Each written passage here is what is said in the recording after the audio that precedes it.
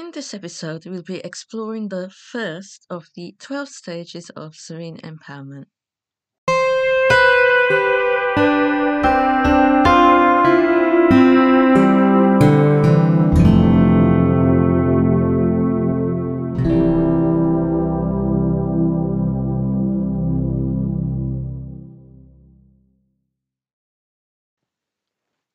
If you've listened to this podcast before, you'll know that my book, Serene Empowerment, is about spiritual solutions for managing stress and anxiety using the 12 stages, which is my gentle version of the 12 steps, as in programs like AA. However, I'm expanding the 12-stage program so that it has a more general spiritual focus, not just exclusively relating to anxiety and stress, more like a spiritual pathway that can be applied to all aspects of daily life. So, in this more general, expanded spiritual focus, the 12 stages of serene empowerment become 12 houses or 12 spheres of influence. A bit similar to the 12 houses in astrology based on the zodiac. So, for example, the first house, ruled by Aries, is the house of self-image. The second house, ruled by Taurus, is the house of self-worth and money. The third house, ruled by Gemini, is the house of communication. The fourth house, ruled by Cancer, is the house of home, family, mother, roots, and so on with the fifth, sixth, etc. So today, we're going to look at the two houses or two spheres of influence that correspond to stage 1 of the serene empowerment process. The house of unity and its shadow, the house of isolation. The two houses occupy the same energy space, but in different dimensions, so you can only reside in one house at a time. The work of stage 1 is to move from living in the house of isolation to the house of unity. Now, this is particularly relevant for us in our current time with the global pandemic, which is keeping a lot of us socially isolated. Our movements are restricted. We can't join with each other and express ourselves with each other in the way that we've been used to. A lot of weird elbow touching and high fives into the air going on, for example. And this change in how we communicate and interact with each other has been quite destabilizing and disorientating for some people. Disempowering and depressing, because human beings are social mammals. Even if you're an introvert like me, you still like a bit of company now and then, a bit of human interaction and contact. However, the first house isn't just talking about physical or social isolation. It's also talking about emotional, mental, and spiritual isolation too. In fact, it's more about that than the physical and social stuff. So, occupying that same space but in a different dimension is the house of unity. This house is a source of infinite love and wisdom, of union, where we recognize our inherent oneness with the source of infinite love and wisdom and guidance. We never feel alone no matter what our circumstances are, because we always have a direct experience of feeling safe and held by this powerful universal energy field. Some people may call it nature, some people may call it a force or source, most people call it God, which can be problematic because the human concept of what God or power is tends not to be very loving, and we tend not to understand the unconditional nature of divine love. Our relationships tend to be based on conditional, transactional, what's in it for me type love. Even the marriage concept is still a kind of negotiation, still transactional. Anyway, this house of unity / isolation is all about, at its core, our relationship with the idea that some people call God. So it can be an understanding or a misunderstanding of the notion of God. Now, in terms of stress and anxiety and depression, etc., this first stage of serene empowerment was about understanding that we are never alone because we are surrounded by this powerful, intelligent, loving energy that is being itself or life itself, and that the more stressed out we are, the less we're able to tune into this loving energy. And the more relaxed we are, the more we're able to tune in and align with it. The truth or power statement for stage 1 is, I accept that there is a powerful source within me that can provide me with guidance, wisdom, comfort, and peace in my daily life. This stage is also about understanding that within doesn't mean inside the body or inside the head. Within means within the mind, which doesn't refer to the brain. In this context, mind is creative energy and creative power that can be used or misused, and this creative energy shapes our experience and our perception. The powerful source within the mind can lie dormant, and so we feel hopeless, helpless, apathetic, despairing, depressed, pessimistic, isolated, and separate from everyone. Or this powerful source can be activated, in which case we will have a direct experience of feeling loved, safe, supported, and we will recognize our inherent oneness with all living beings, no matter what might be going on in the circumstances of the world. We feel empowered because we are aware of the creative power of this infinite source moving through us.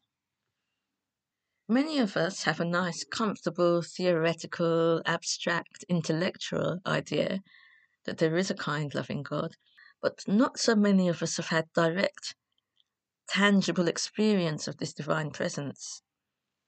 Most of us have the idea of an external deity that needs to be worshipped and praised, rather than an internal deity that supports, loves, guides, gives us what we need, rather than what we actually ask for. And the more switched off we are from this divine presence, the more we tend to stumble down a path or experience of absolute misery, lurching from one disastrous catastrophe or tragedy to the next. Or at another end of the spectrum, absolute mediocrity and boredom, where our experience is a bit same old, a kind of quiet discontent and dissatisfaction. Although on paper we might have everything that we need to be considered successful by our society. You could think of yourself as a religious or spiritual person and follow the rules and commandments and be a good person, but not really have any direct, tangible experience of a presence that is looking out for you, that has your back. And on the opposite side, you might consider yourself to be an atheist and not believe in anything religious, but at the same time have a direct, tangible experience of a presence that is looking out for you, but you wouldn't describe it necessarily as God.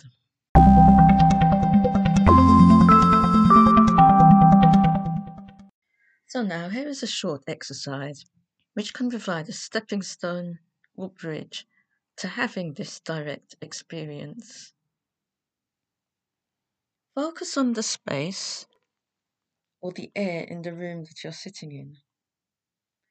Or if you're outside, focus on the space and the air around you.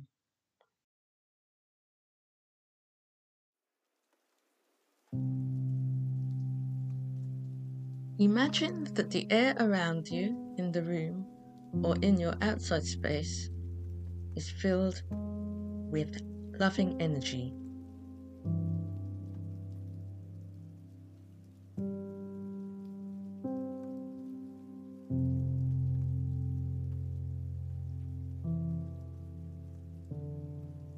Imagine that this gentle energy is holding the space that contains your body and its sensations, your thoughts and your emotions.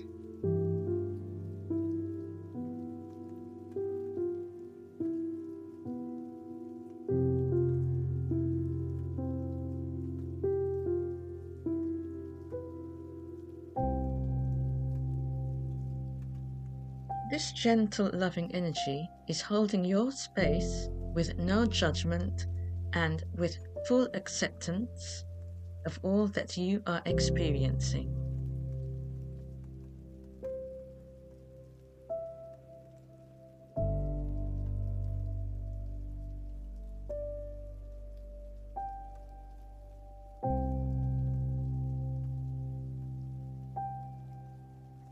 Even if you are in a bad mood, or really angry or scared, or if you're in a good mood, cheerful and happy, the gentle, loving energy in the air around you is holding you and supporting you, and not judging you. It is compassionate when you are sad, and it rejoices when you are happy.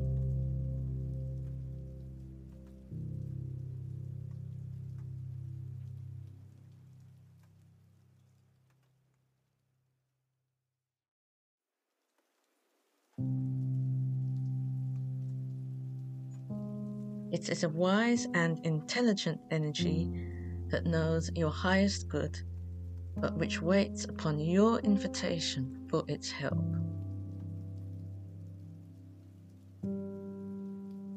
It folds and envelops you as you breathe this air in. No matter what you are feeling or thinking, it does not judge.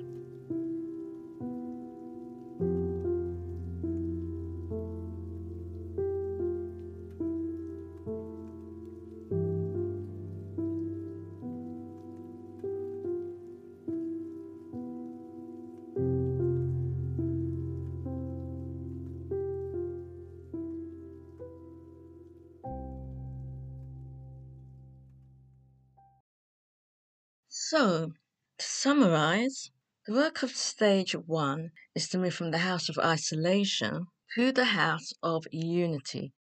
And this house of unity is a state of having a direct experience of the loving presence of divinity, not as an external deity that you worship and praise, but as an internal support that bestows love, guidance, acceptance, and non-judgment.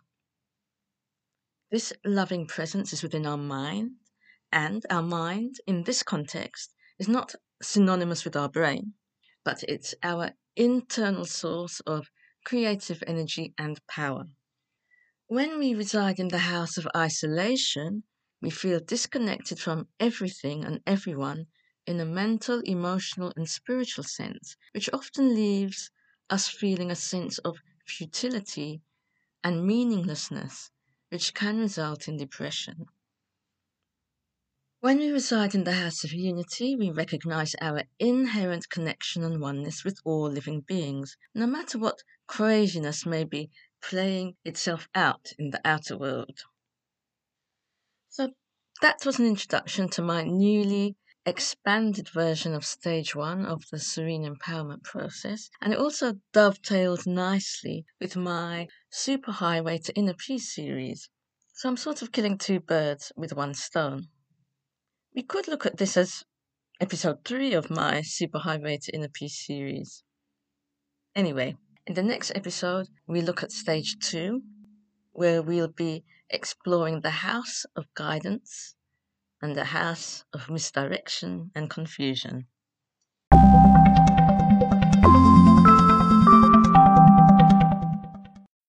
If you'd like to get more information about the 12 stages of Serene Empowerment, you can read the book Serene Empowerment: Spiritual Solutions for Managing Stress.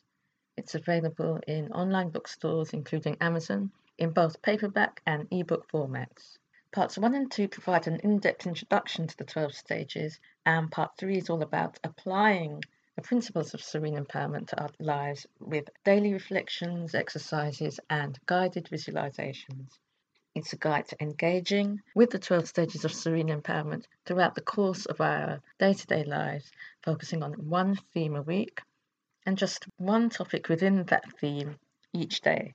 So you don't have to memorize everything, as you already have a handy daily guide within the book and just one idea to reflect upon, which can guide you through the day. I hope you found this helpful. If you'd like more of the same, please subscribe to this podcast. And for more information about Serene Empowerment, visit my website, sereneempowerment.co.uk. Thanks for listening.